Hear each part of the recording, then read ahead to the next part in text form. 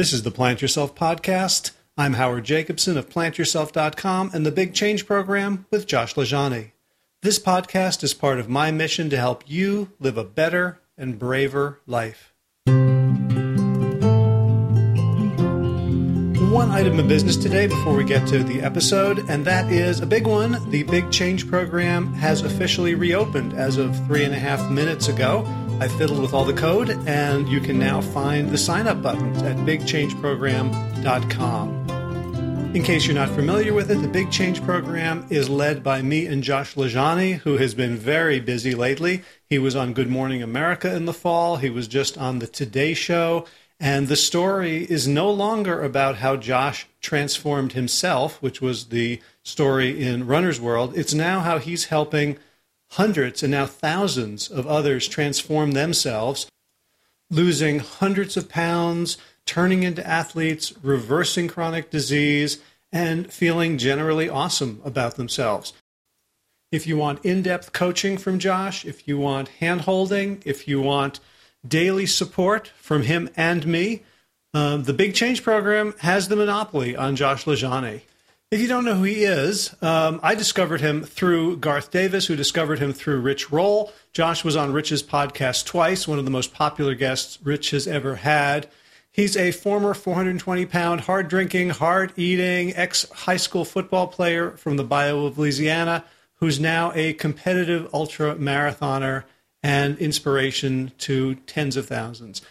And here's why Josh's teachings are so powerful. It's because he's living it himself. He's not a professional health educator. He's not a doctor. He's a regular guy running his two businesses. He owns and manages a trailer park, and he runs a private sewer company. Often when I call him up, he's in the middle of pulling some nasty stuff out of a drain or a pump motor. And in spite of this grueling schedule and lots of setbacks and lots of stresses in his life, he managed to turn it around. He managed to go from obese to fit, from miserable to thoroughly happy with himself. And since his appearances on Good Morning America and today, he's become an informal mentor to thousands of people. I've seen his message feed in Facebook. Thousands and thousands of people want to know what they can do to get their lives back. And he's giving as much as he can, directing people to the secret Facebook group for the Missing Chins Run Club. But this is the place, the Big Change Program, where we can have his full attention and his personal guidance. So the Big Change Program is an intensive 12-week program with an additional 9 months optional follow-up. And it's designed to help you overcome all your behavioral challenges, as in you know what to do and you're having trouble doing it, so that you can get to your ideal weight and become the lean, healthy athlete that we're all capable of becoming. Now, I've just opened it up, as I said, and the program starts officially on February 5th, 2018, and the doors will close again on February 2nd. So you have a few days to go to bigchangeprogram.com, read all about it. You can sign up for the test drive and sign up for your seat as long as there are some left. Okay, now let's talk about today's episode, which fittingly is about someone's big change. My guest is Brian Falchuk, and from the moment his parents' marriage fell apart, he turned into the fat kid. In a world that was largely out of his control, food was the one thing he could control, and the one thing that could soothe his deep hurts and anxieties. And every day, Brian woke up and was determined to lose weight. And 20 minutes later, he'd be elbow deep in the foods he'd sworn to give up. And he experienced himself as someone who was untrustworthy, someone who lacked agency and control over his own life, someone to whom life just happened. And despite all this, Brian managed to muddle through. He got married, he got a good job, he had a kid. He had turned into enough of an exerciser to slim down from obese to standard American, which is to say 40 pounds overweight, but wearing it pretty well. And he might well have continued this way indefinitely and lived the typical American decline into chronic disease managed by legal drugs and the just below the surface emotional anguish managed by food, media, and other legal drugs. Then his wife became gravely ill, and Brian realized that he might lose her, and that his 2-year-old son would experience a childhood trauma possibly even deeper than his own. So on June 30th, 2011, when he entered his bedroom and found his son watching his mother die, he realized that he had to change himself, to take charge of his actions, to give up being miserable, always unpleasant and stressed and on a short fuse, to become the father that his little boy deserved and the husband his wife absolutely needed if she were to have any chance at getting better. On July 1st, he woke up with a new identity. And armed with only this, Brian began the long, hard work of remaking himself. His story is both inspiring and instructive. And so without further ado, Brian Falchuk, welcome to the Plant Yourself podcast. Thanks so much for having me, Howard. So we were just pre-talking about your story, and you have been on a bunch of other podcasts. And so today we're gonna look at your story. It's extremely inspiring for people, and not only that, you've written about it in a beautiful book, Do a Day: How to Live a Better Life Every Day, in a way that I think it shows a lot of wisdom and insight and reflection, so that your transformation journey can inspire other people. So welcome. Thank you. Yeah, and that's exactly that's what I was going for with the book. It's not terribly long. It's something that hopefully people can take in and start to feel something about their own life and how they can live it differently. Right. Well, it's like when I talk about my friend Sid Garza Hillman. It's a ass pocket book. Right? It fits really nicely. Yeah. Yeah. So you can take it with you, and it's a soft cover. So yep. Yeah, whatever your curves, it will accommodate. But let's start with your story. I mean, I love to start there with people. Sure. Especially when the story is as deliciously miserable in places as yours was. Yeah, I mean, we all go through different things, and I would just say up front, mine is not better or worse than anyone else's. It's mine, and it's relevant to me, but we all have experiences. And for me, it started really young. I've got sort of two key things to my backstory, and the first is I was the youngest of four kids. My parents, I was the marriage saver, and my parents got divorced, so that was my first failure in life. How old were you when you failed at that? I was, if you look at photos of me from age 4, I was this skinny, smiley little kid. And if you look at pictures of me from like 5.5 or 6, I was obese and not smiling anymore. And so it was somewhere in between that where their marriage started to come apart. And that's exactly, I broke the story just now, but that's exactly what happened is, little kids need one thing. They need to feel safe and secure and taken care of. And in the situation I was in, that wasn't the case. My parents were fighting a lot and things were unstable, and, they were dealing with their stuff plus 4 kids. So, I wasn't getting the attention and the stability, and little kids don't understand what to do with those feelings. So I turned to something that wasn't screaming, wasn't moving out, wasn't judging me, wasn't, any of that. And that's food. Like, it was always there. It was always comfortable. And it wasn't a slowly but surely kind of thing. It was really, really fast, where I went from, like I said, this little skinny, smiley kid that I don't even recognize when I see those pictures, into this, round little ball of depression, really. Anxiety, unhappiness, all of it, because I felt that things were not stable. And that continued all through my childhood. And it wasn't until high school, this amazing man who actually just ran into randomly last night, but he ran the PE program at my high school. And he just took a totally different approach to exercise, which to me was always punishment and judgment. And, it's, here's the fat kid, he's not going to be able to run, or what are you, lazy? Why can't you do this? Why are you wheezing? He was just like, let's try different things and see what you enjoy. And when you have a win, he'd call it out. And when you didn't, it's interesting. He never used negative talk. So he wouldn't say that's bad or you failed. It would be like, oh, that's not good. Or, let's see where we can have a success elsewhere.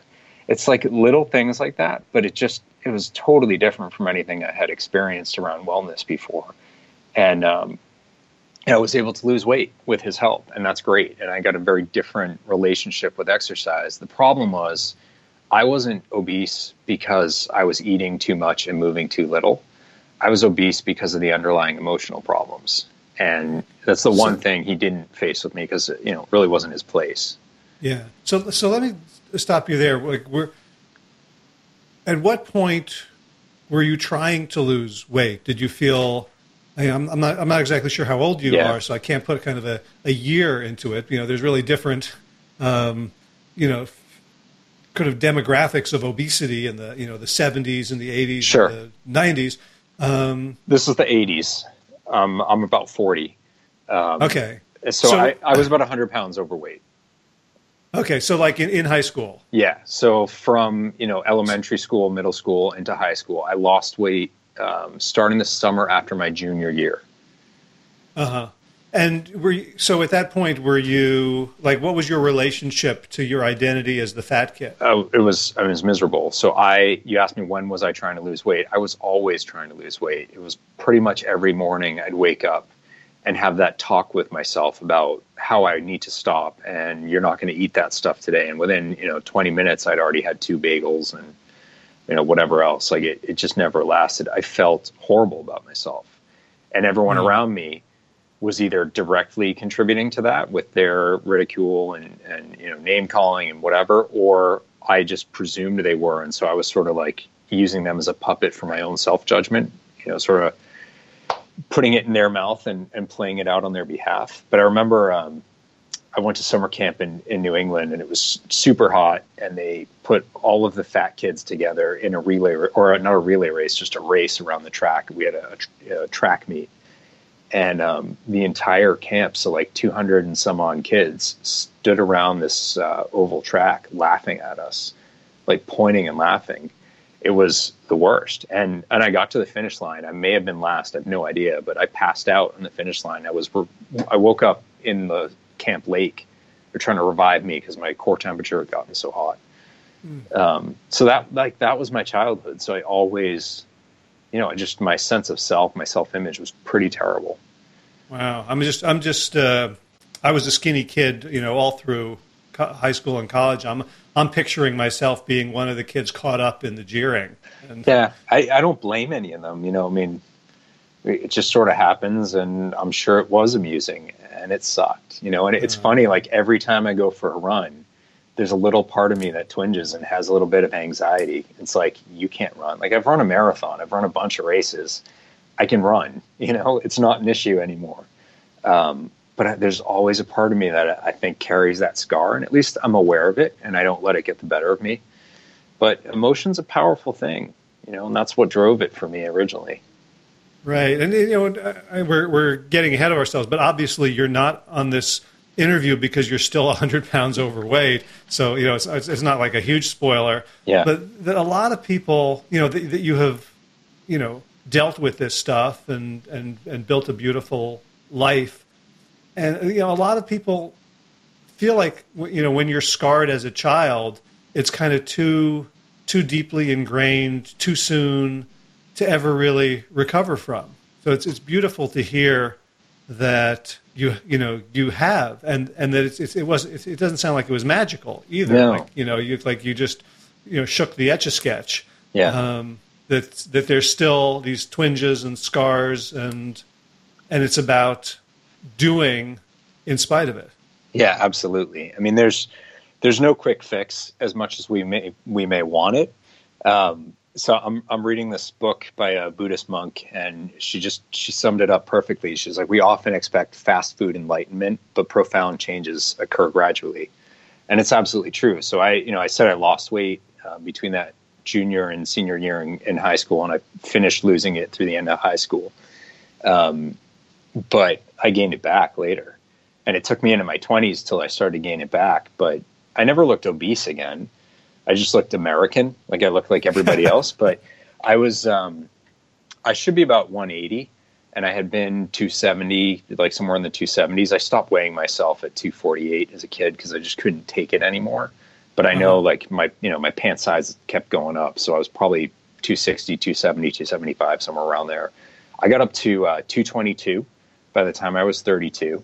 I had a 2-year-old son. For some reason, the number 2 is coming up a lot right now. So my son was 2, and my wife, the summer of 2011, became really sick with a chronic illness that we didn't know she had. Now we do.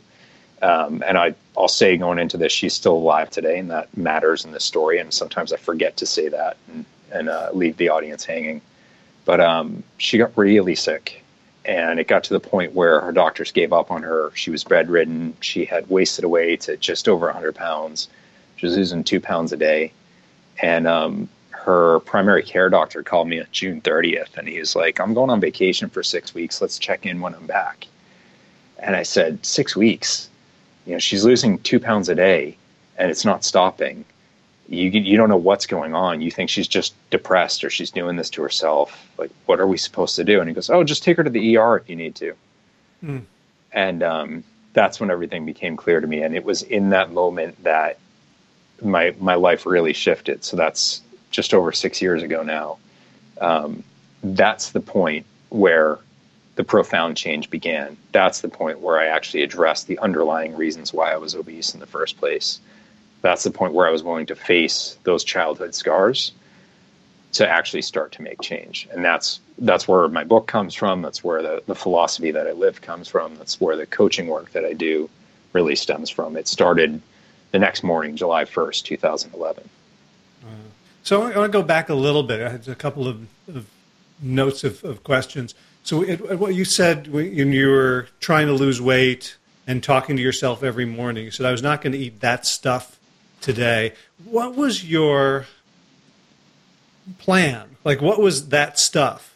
Like, yeah, you know, I mean, there wasn't a plan, and that was part of the problem. But that stuff was like, I'm not a candy guy. I'm more of a dessert person, and there's lots of different forms of dessert in our lifestyle, like breakfast Danish.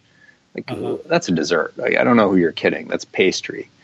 You know, breakfast pastry, I guess, is the official name. Right. So, you know, it's either that or it's just too much. Like, it just have too much of everything. Like, I would get to the point where my stomach hurt so much from being so full, and I'd just keep going.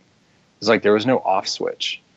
And I don't know where that comes from. Like, I don't know if it's because of, you know, post-divorce, a lot of families have financial troubles. Like, I don't know if it was this sense of scarcity. And so it's like, if it's in front of you, you have to eat it. Like, I do particularly bad with buffets or like free meals. You know, if work's got like a catered lunch, I'll eat every last scrap that I can. Yeah. Well, I've been like that. And I didn't grow up in scarcity, and there was always plenty of food. I mean, there was scarcity, but it wasn't food scarcity. Yeah, and I don't know that there was for us either. It's not like we had bare cupboards, but there was a lot of insecurity in the situation, and I felt that I'm kind of a fixer by nature or by nurture because of the situation. But there are a lot of cases where I had to step in as a kid to make sure things were okay, either for myself or for the bigger picture, and that's kind of the way I'm wired as a result.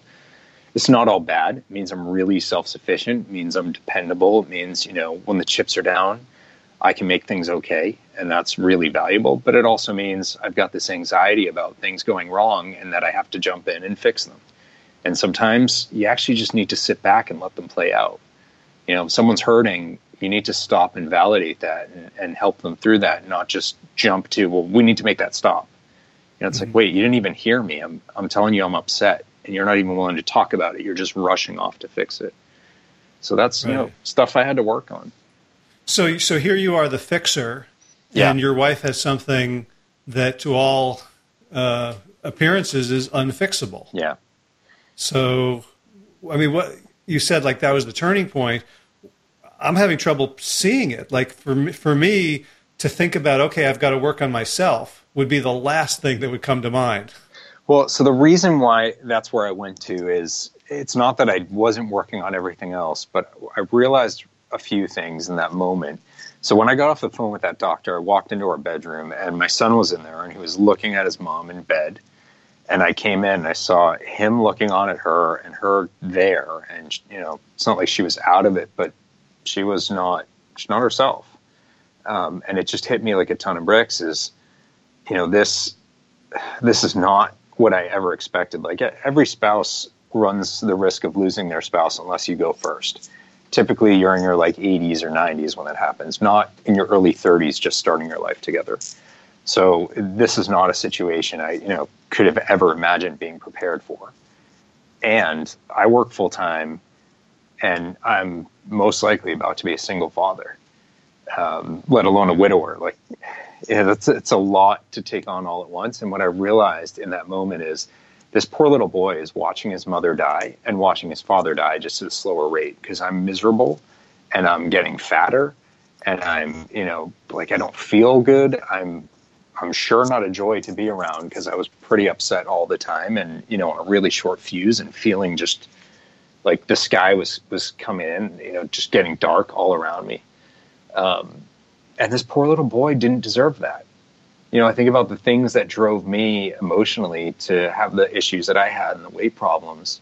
Well, losing a parent is a hell of a lot worse than what I went through.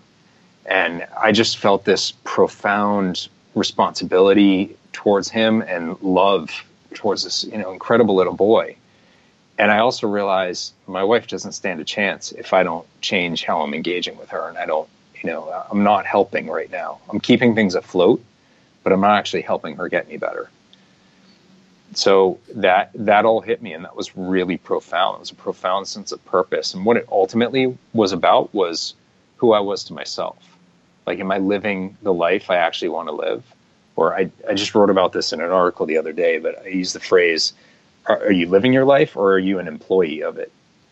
It's like my wife and son were the family, and I was that guy who worked there. And that's not on them, that's on me.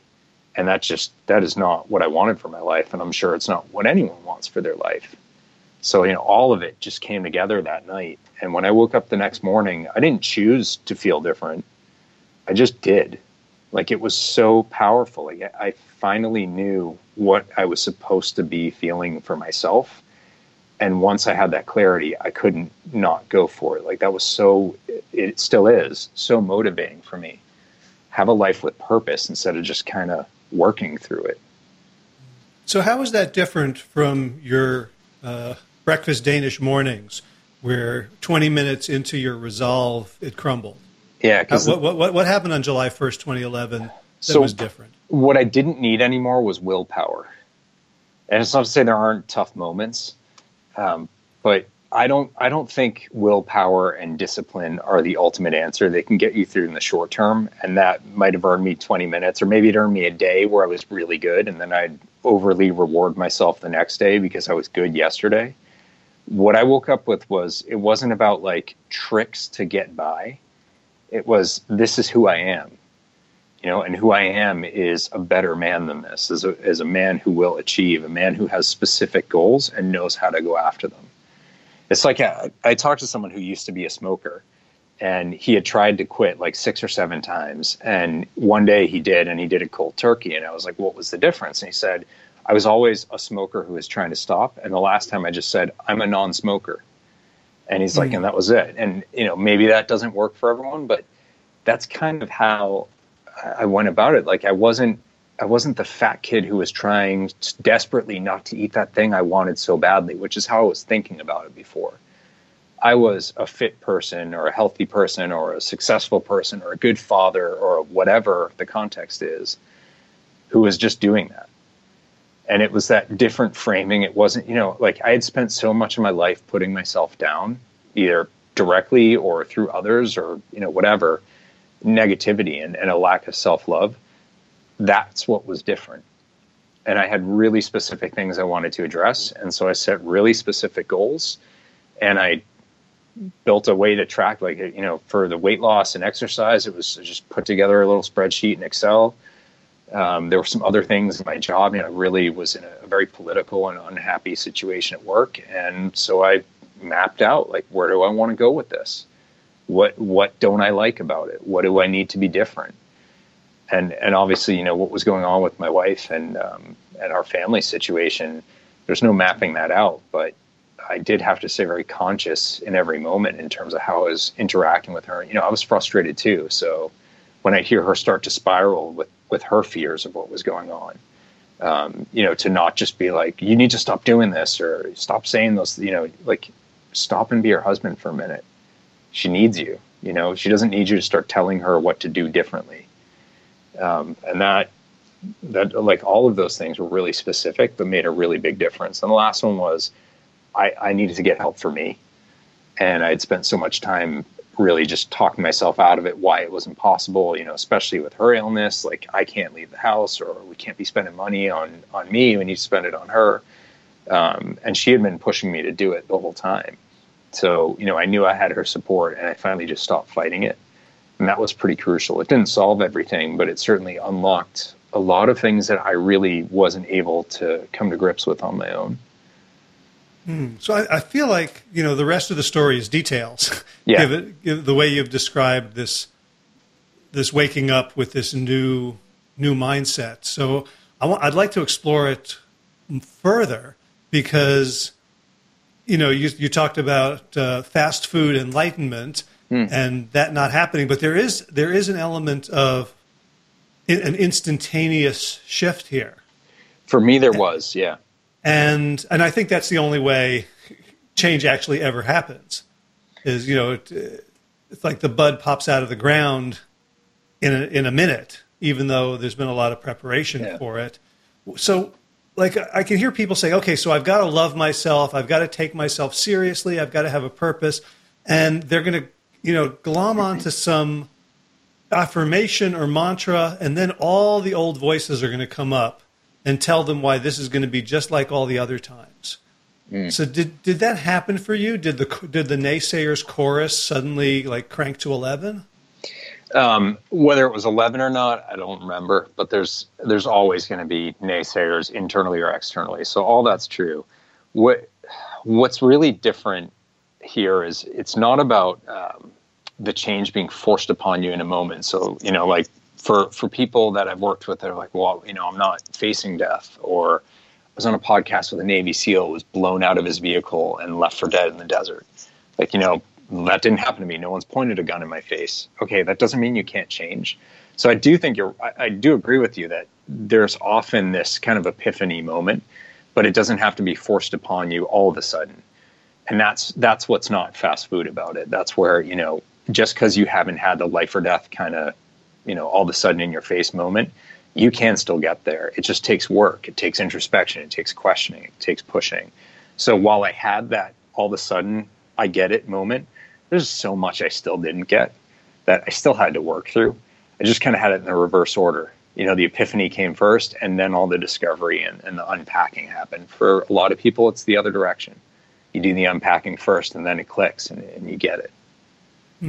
So what did you do that first day that was, that I'm trying to figure out how I want to phrase this. Just that these thoughts are so persistent, and the self-image of not being enough, of not being able to control your future. Did any of those, did they just all go away at that point?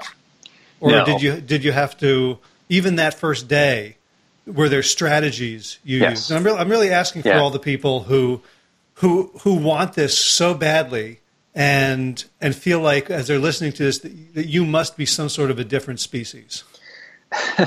I wish. So the voices don't go away, but here's the difference is before, those voices were running the show. So those were the boss and I was the employee, to harp on that analogy about being an employee of your life. The difference here is I was being mindful. And so I was calling the shots, and I recognized I'm actually the one living this life, not the judgment inside of me, not the judgment of others externally. These are my choices. So I was aware of those voices and not just taking my orders from them. So there's a big piece of the whole philosophy is about mindfulness. And it's, in this moment, what can you do in pursuit of your goals? What can you do in pursuit of being better? And it's this moment. It has nothing to do with the past and has nothing to do with the future. So that's why, those voices come from before, or they come from your fear of what's yet to happen. So, you're too fat to be able to run, or, you're too argumentative to get along with people, or to be a good husband, or to be a good dad, or you're too whatever. You have too much that's about to hit you in the face. You can't stop and play with your son, because if you do, dinner won't get made and the laundry won't get done and blah, blah, blah. And actually, none of those things is happening right now. The things from the past or the things from the future. So if you can cancel out that noise, which isn't just flip a switch, it's an active, conscious decision you have to make and often keep making in the moment. Be present in the right now and make a choice that's actually in support of the greater goals that you're trying to achieve. But just release the anxiety and the judgment. You're going to get so much farther in life. And what you find is those things that you're judging yourself for, that you're afraid of taking place, either you disprove the things you're judging yourself for, or the things you're afraid of happening don't even play out because you've lived differently. You know, the world falling apart doesn't end up happening somehow because you actually made a better choice and you got yourself further along. Right. And I'm guessing it takes some willpower, maybe not willpower, but intention and mindfulness to look for the positive proof. Because there's always going to be proof of whatever you want to prove, right? Yeah, and that's so hard because a lot of us, in a professional setting, that's what many people are rewarded for at work is, you found this big inefficiency, or you spotted that big problem and you fixed it.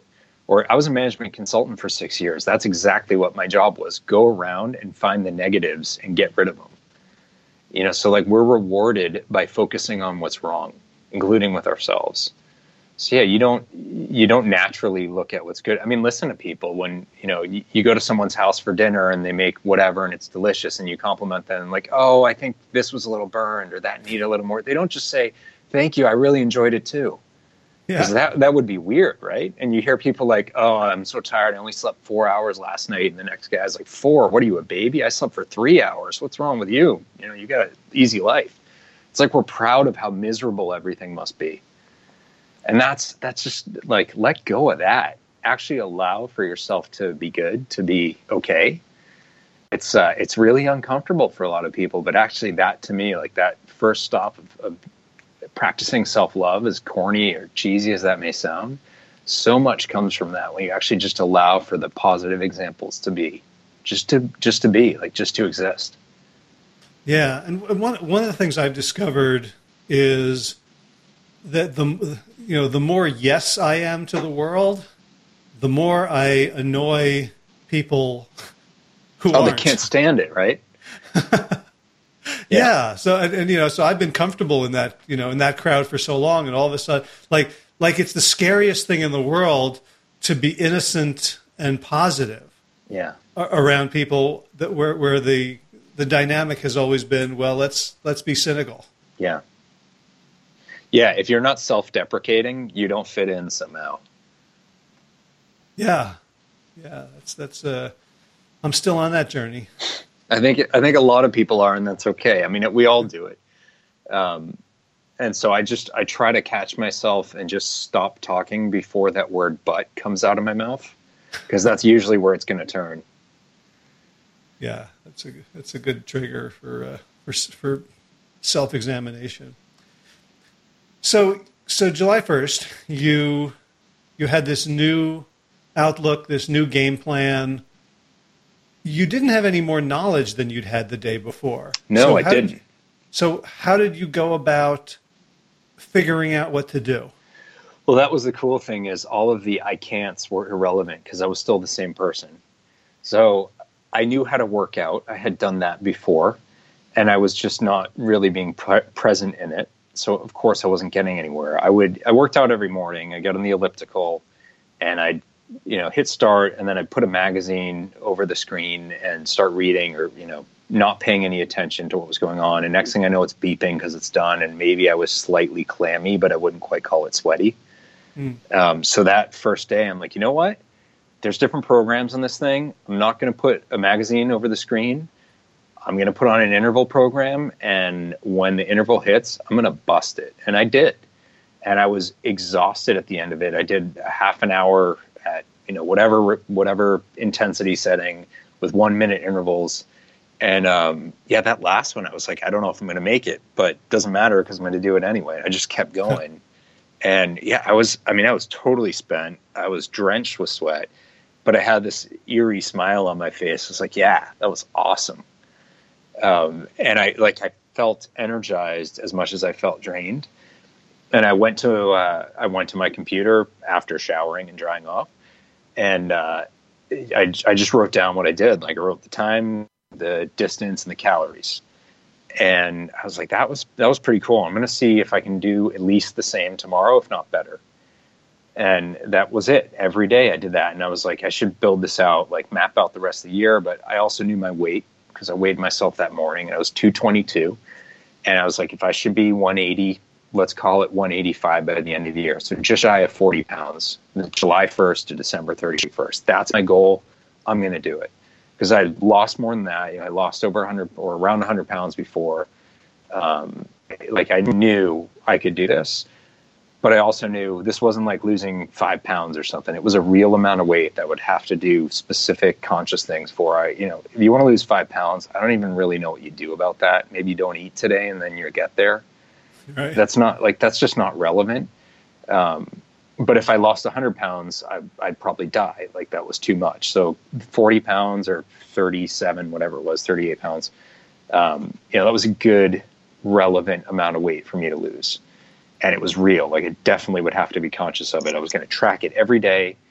And I decided when I went to work, I was like, I'm going to take this energy I've got. I don't know what it's about. Like I still hadn't really paused on it, but I'm going to be more conscious of what's going on at work to try to figure out like, what are the things that are really bothering me and making me feel like this is a bad place?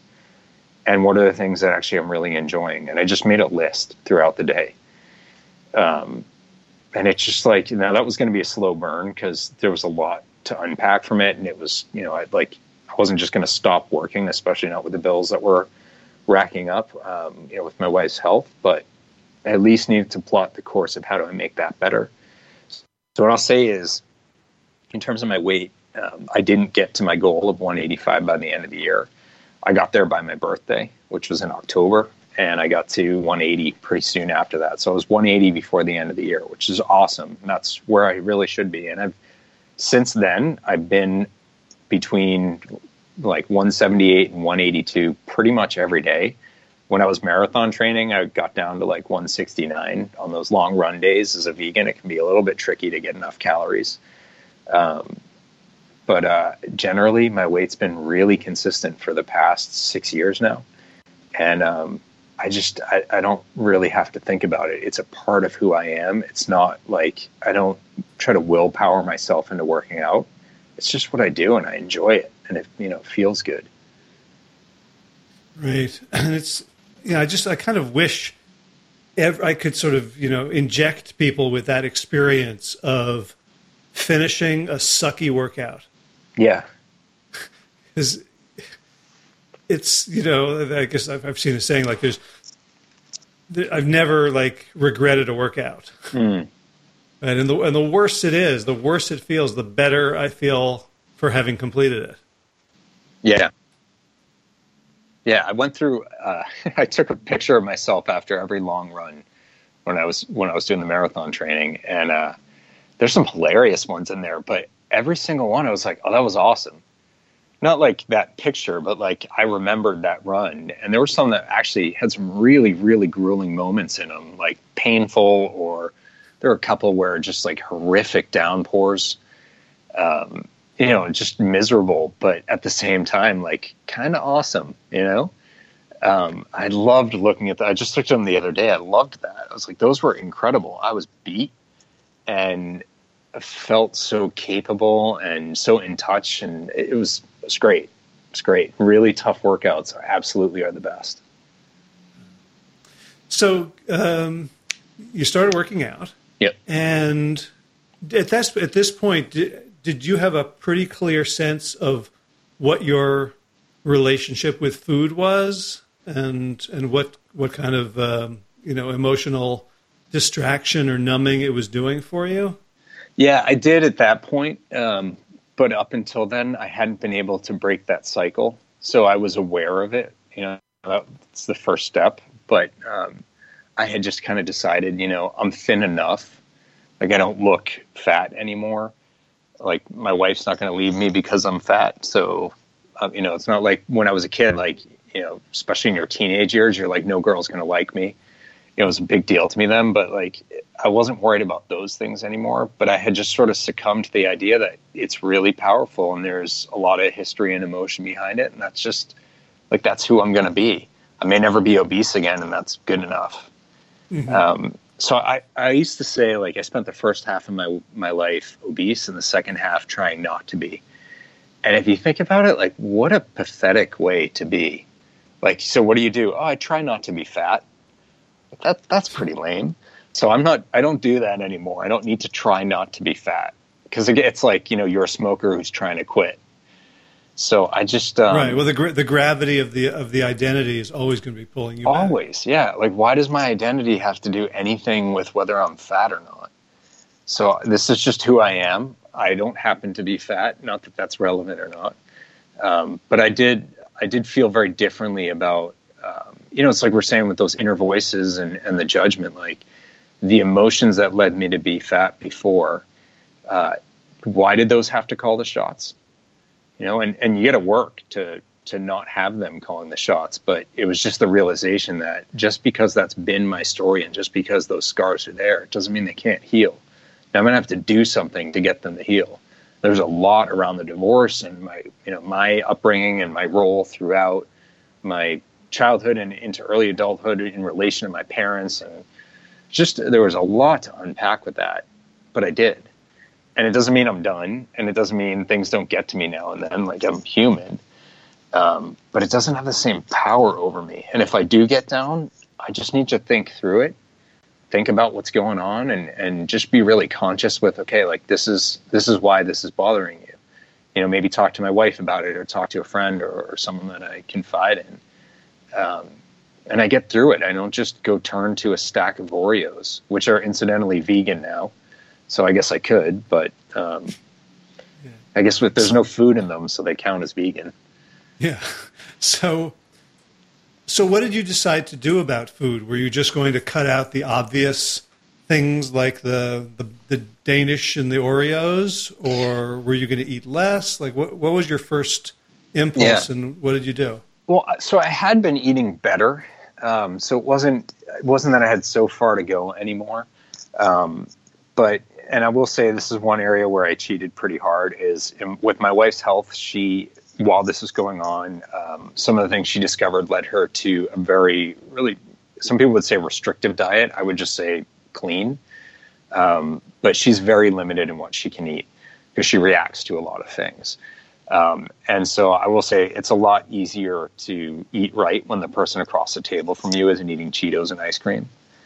So I didn't have the same temptation. Like when we were, before our son was born and we lived in the city, like we live in this really cool part of Boston and there's all these little shops and ice cream places, whatever. And it's like, you want to get ice cream? Yeah, of course I do. And, like I say, relationships are really bad for your waistline. They can be. So, I didn't have that temptation from her. And then it was just about me making individual choices in the moment. And that's really that's one of the key things about Do a Day is it's not like, oh my God, I'm never going to eat this ever again. It's that it doesn't matter if I'm going to eat it ever again or not. I'm just not going to have it right now. I don't need to worry about for eternity, because that's a lot of weight to carry, no pun intended. Like, oh my God, and then you start to think about it obsessively. You start to be like, well, then I just have to have one more. Yeah. So it's just like, I just don't care. And that was a big part of it is like, what, like food is not an emotion, yet it feels that way. So consciously breaking that. So having a feeling about food, it's just fuel for my body, and it can be good fuel, but it's not something that like you should be longing for, loving, and that was a really big change for me because food was my therapist. So like I had to break up with my therapist or fire my therapist in a way, but it never made me feel better. Not only that, but you just said probably the most heretical thing I've ever heard in this culture, which is that food is not something you should be longing for or loving. Yeah. Like if you say that to people, they will, get apoplectic. Yeah. Yeah. Like if you, tell your kids, no, I'm not going to get you ice cream. You're a bad father. I think you have a story in the book, right, about your own dad. Yeah. Right. The criticizing pizza. you. Yeah. The pepperoni pizza that you didn't even, that your child said, no, I don't want. I had nothing to do with it. Yeah. Right. Like that's a cultural norm, is that food has to be emotional. Yeah. Oh, there's entire channels on TV that are dedicated. I mean, the cooking channel, Food Network, that's all, like, everything is about the emotion of it. And it's every family event is around food. I remember my father was saying, he's like, oh, we'll go for dinner. I was like, you know what? Could we just get together when we're not just going out to eat? Like, we don't need to go for dinner. I mean, that's fine, but everything is a meal. So did you change your diet based on your wife's self-experiments on what restrictive foods, what foods helped and didn't help? Or did you, I know you've mentioned vegan a few times. Yeah. How did you get there? So I wasn't vegan yet. Her diet was not my diet. It's just that she wasn't tempting me because she has more of a sweet tooth than I do, probably. And she was just naturally thin, so she didn't seem to put on weight where I would. So, I just didn't have the temptations there. But I started to make some better choices. I picked up the 4-Hour Body from Tim Ferriss. I'd heard him on a podcast, and he talks all about the slow carb diet. So I went with that. I got really into what he was talking about, and I brought in some of his workout ideas to give them a try. And generally, things went pretty well. The thing that never really worked for me or didn't feel right was cheat day. I mean, it's an interesting idea in that it's sort of, this whole idea that, like, you don't need to worry about never having something again. I really didn't, because I could be like, I just write it on my list for Sunday.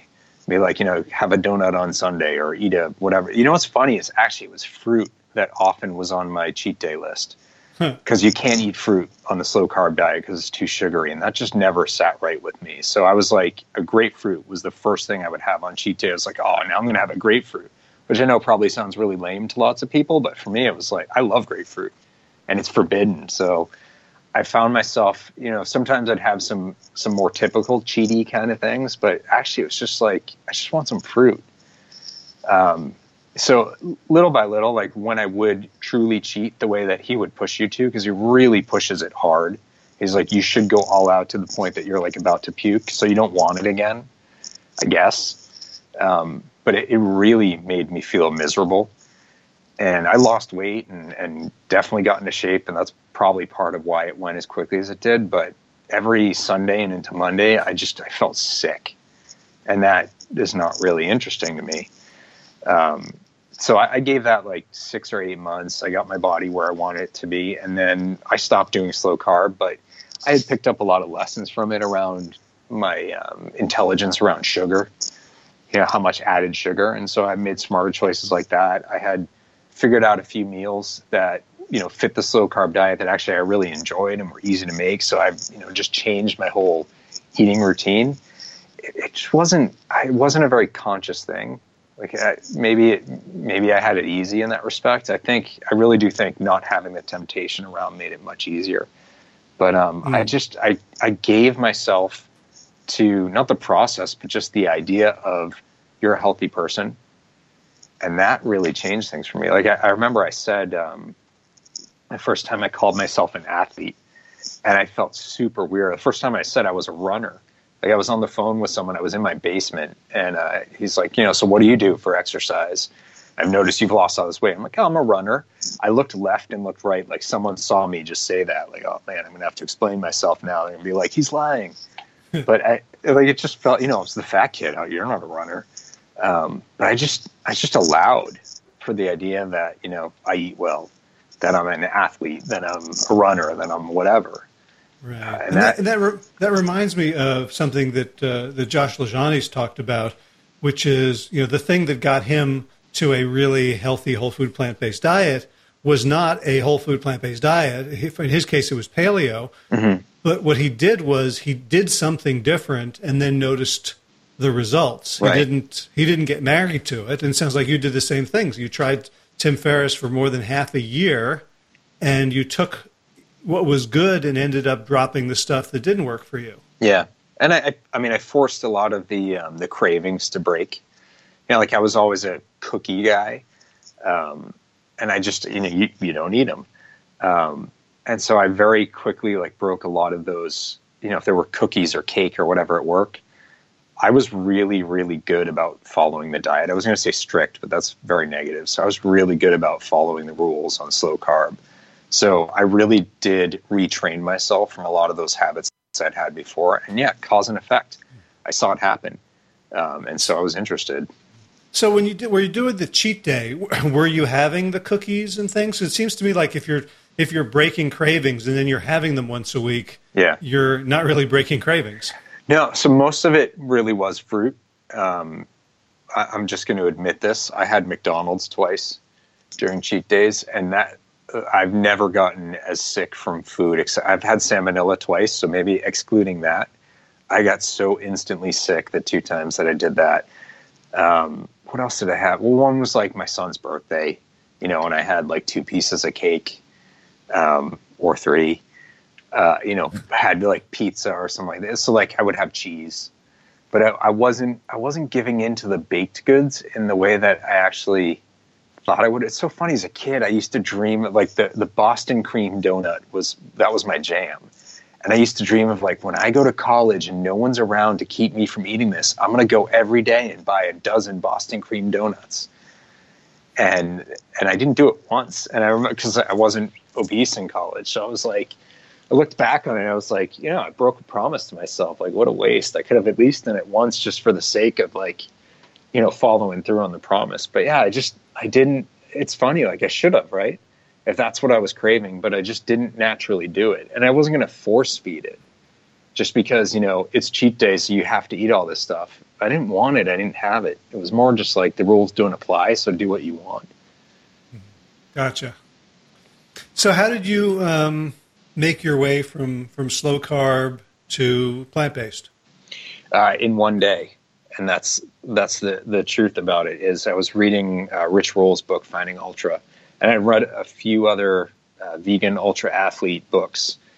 And it just, I was interested, but then I would just go into all of the what ifs. Like, what if I have a business trip and we go to a steak place and there's nothing for me to eat? And, what if I'm traveling and the only places to get any food is at a gas station? They're not going to have like a salad bar. Or what if it's my son's birthday and he wants me to have a piece of cake with him?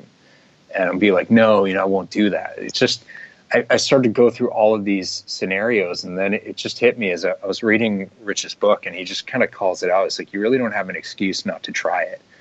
And I just said, like, it was like 8:30 at night or something. And it was too late for me to go do any planning about it. I was just like, you know what?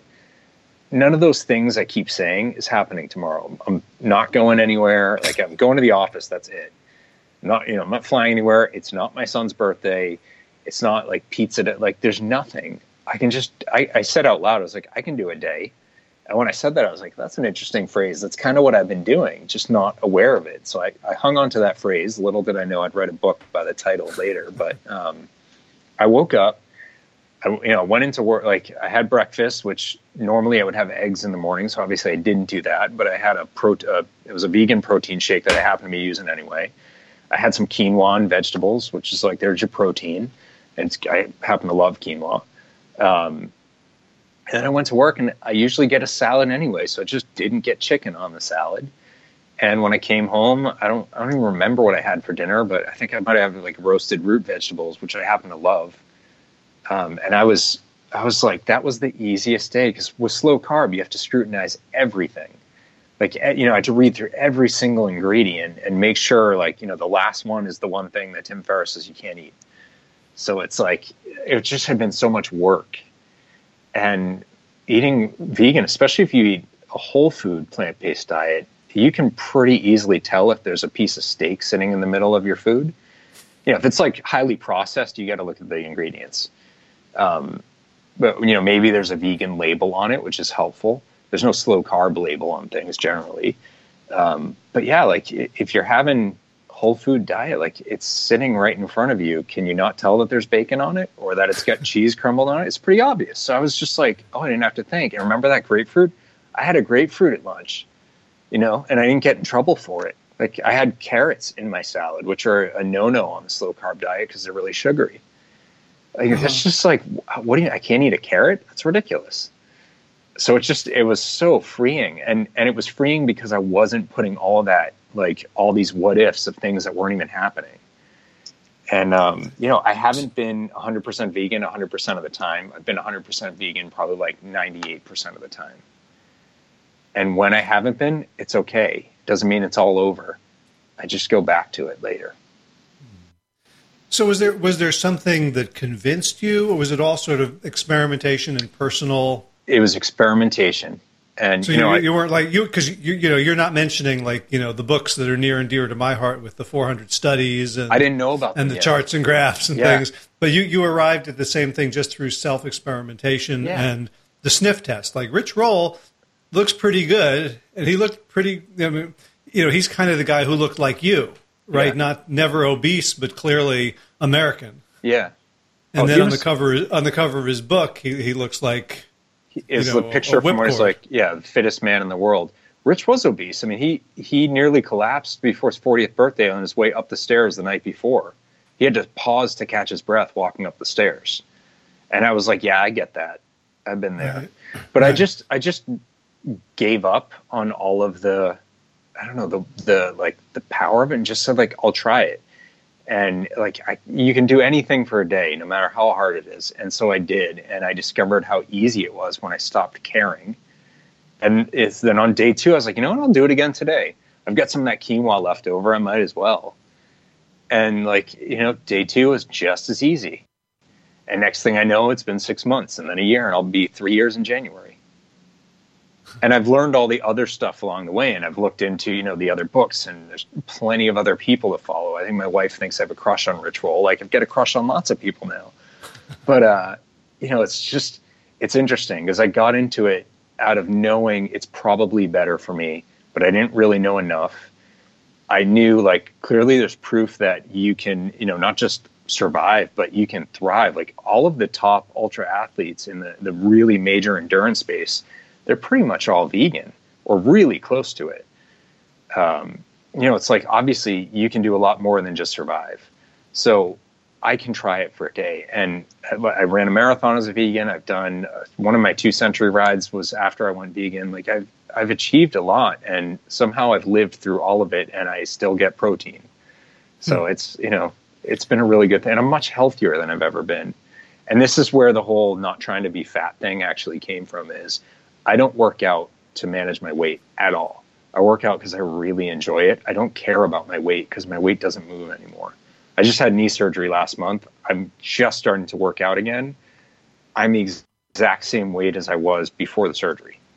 Now, my fat and muscle content changed a little bit, and atrophy and whatever, but I'm not managing my weight through exercise because I don't have to. Right. Right. Exercise is about exhilaration and performance. Yeah. It's about me. It's not about not being fat. Right. So I know you said we have a hard stop in a couple of minutes, but so we have to find out how your wife's doing. My wife is so she still has her illness, but it's not killing her, which sounds less amazing than it is. That's a pretty huge deal. She's grown tremendously. I always liken it to having an unreliable car. So when you get in your car and, it's making that noise or it's shaking, and you're like, I don't know if I'm going to get where I'm going. Okay, well, imagine the car is your body. Mm-hmm. So, every day there's a pain or there's a something. And unfortunately, a lot of them are very similar to what she experienced when it all spiraled out of control. So you always, there's that vigilance and self-protection of, is it happening again? Which is a very natural reaction. But, man, that's some anxiety to live with. So she's grown a lot more resilient and able to manage that anxiety, but it does hit her hard sometimes, and it hits me. There's some times where she'll be saying, like, I think it's happening again, and part of me is saying it may be, but I don't want to let on for her because that's not what she needs right then. But on the whole, she's doing a lot better. And our son, you mentioned the time where he wouldn't eat this horrible looking pizza my father was eating, but he makes really good food choices for himself, and he's normal, and he likes ice cream, and like he still has, like, he had French toast with whipped cream on it last night. He's not vegan, obviously, but generally he makes really good food choices every day because that's what he's grown up with. So, there's, like, as corny as it sounds, there's silver linings to this, and we just take advantage of them. Nice.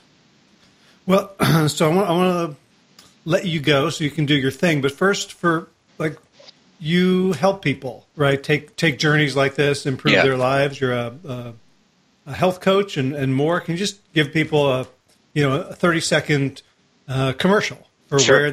where they can find you and what you might be able to help them with? Yeah, so everything that I do, I put on the Do a Day website. It's doadaybook.com. So obviously the book's there and you can buy it there. It's for sale everywhere, Amazon, Barnes & Noble, and it's like every format, not just the butt-friendly paperback, but it's, on ebooks and audiobooks as well. But then I also do, I would just call it life coaching. It's really whatever you need coaching. Whatever anyone comes to me for is typically a gateway drug. We don't just work on one thing because life doesn't work that way. People come to me for weight management or something. They don't understand why I'm asking them deeper questions about them. I work with people in their career on really anything that you're facing in life, but it is pretty holistic. So I'm going to touch on everything. And then I do public speaking as well. I've got a TED Talk that I'm doing in March in New Jersey. And I also write for Inc. magazine, and it's articles that are inspired by the book. So it's on this whole, overcoming difficulties, achieving, finding your motivation, typically in a professional setting since it's for Inc. But it's a little way for me to give ideas from the book to people without having to spend on it. So I enjoy doing that. That's every week at Inc.'s website. Great. So I'm sure there's a search phrase that will find you. I'll put that on the show notes for today's episode. Yeah, you just go to if you go to doadaybook.com, there's a link to the Inc. Articles there, a link to Inc. It sounds like Dr. Seuss. You can get there pretty easily that way. Cool. I'll resist the urge to continue to rhyme. And I am working on my second book. It's going to be probably late 2018 at this point. Do a week? That's what everyone says, or do the second day. Do a day is about relationship dysfunction with yourself. This one is about relationship dysfunction with others. So once you fix you, then we can move on to fixing those difficult relationships you've got. So that's something I'm working on right now. Nice. I thought you would say once you fix you, now you can fix everybody else. Well, yes. I'm glad. Maybe that's too much, but yeah, it's a start. Well, Brian Falchuk, it's so great to talk to you, to kind of hear how you kind of very pragmatically and mindfully came to the same place that, a lot of us came to through research or desperation or luck. It just kind of reinforces, my sense that we're on a good path here and we're sharing a positive and uplifting lifestyle. And want to, wish you and your family all good things. And I want to thank you so much for taking the time today. That means a lot, Howard. Thank you. If you enjoyed this episode of the Plant Yourself podcast and you'd like to support our mission, please subscribe and leave a review on iTunes. For more information about that Big Change program starting soon, led by me and Josh LaJaunie, visit bigchangeprogram.com. And be sure to check out the show notes for today's episode with links to everything we talked about at plantyourself.com/251. If you're new to the show, you can catch up on 250 archived episodes over at plantyourself.com. In garden news, we left the covers off for the last big freeze, so everything above ground is dead, but the garlic and onions have started to come up, and we're looking forward to an aromatic spring and summer. In running news, I tweaked my back kind of bad over the weekend, lifting, you'll be pleased to know, possibly, lifting the 5-gallon bucket of ice water. I bent down to pick it up, and something tweaked and twerked, and I have just started running again. So I managed 2 miles yesterday for today, and have been doing a lot more sort of stretching and rolling on my hips and thighs and calves than I had been doing so far. So hopefully this will teach me a good lesson that I will continue to remember. I had vowed not to go back to Leadville because I really did not enjoy that race, and I didn't even enjoy not enjoying it. But now I'm hearing from so many of the missing chins that they're going to Leadville, their spouses are going to Leadville, they're bringing other friends to Leadville, that I may end up going. It's sometime in June. If you go to Leadville, just Google Leadville Marathon and half marathon, and you'll find it. So it looks like peer pressure is going to haul my ass up that mountain one more time, and so be great to see you there. Time for the thanks. Thanks to Will Ridenauer for allowing me to use his beautiful song, Sabali Dawn, The Dance of Peace. Hear it coming up now. You can find more of Will's music at willridenauer.com. And of course, thank you to all you Plant Yourself podcast patrons, as in Kim Harrison, Lynn McClellan, Anthony Disson, Brittany Porter, Dominic Mara, Barbara Whitney, Tammy Black, Amy Good, Amanda Hatherley, Mary Jane Wheeler, Ellen Kennedy, Melissa Cobb, Rachel Behrens, Christine Nielsen, Tina Sharp, Tina Ahern, John Phil Klonowski, David Bizek, The Mysterious, Michelle X, Elizabeth Feldman, Victoria Dolomanova, Leah Stoller, Alan Christensen, Colleen Peck, Michelle Andrew, Josina, Julianne Rollins, Stu Dolnick, Sarah Durkis, Ryan Sturkis, Kelly Cameron, Wayne Pedersen, Leanne Peterson, Janet Selby, Claire Adams, Tom Franzik, Jeanette Benham, Gila Sarah, David Donahue, Blair Cyber, Dorona Vizov, Gio and Carolyn Arjun, Toddy, Jody Fusener, Ruth Ann Thunderberg, Misha Rosen, Michael Warbeck, The Equally Mysterious, Tracy Z, Alicia Levis, Rebecca Hughes, Val Lindman, Rhymes with Cinnamon, Nick Harper, Stephanie Holmes, Martha Bergner, Nicole Ramsey, Susan Ahmed, Molly Levine, The Inscrutable Harry R., Susan Laverty, The Panda Vegan, Craig Kovic, Adam Scharf, Karen Burry, Heather Morgan, Ashley Corker, and Kelly Machia, Deanne Norton, Bonnie Lynch, Plant Happy Oregon, Sabine Kurtzels, Nigel Davies, Marion Blum, Teresa Copel, Shell Rutledge, Julian Watkins, Breed O'Connell, Brian Sheridan, Shannon Hirschman, Kate Rolls, Linda Ayat, Julie Langholm, Hedegard, Easel, Susan Wakani, Hainline, Aaron Greer, Alicia Davis, Aviva Lael, Heather O'Connell, Caroline Jensen, Sherry Orlikowski of Plant Powered for Health, Karen Smith, Scott Morani, Karen and Joe Crabtree, Tanya Lewis, and Kirby Burton for your generous support of the podcast. That's all for this week. Don't forget to check out bigchangeprogram.com if you'd like to turn your life around. And as always, be well, my friends.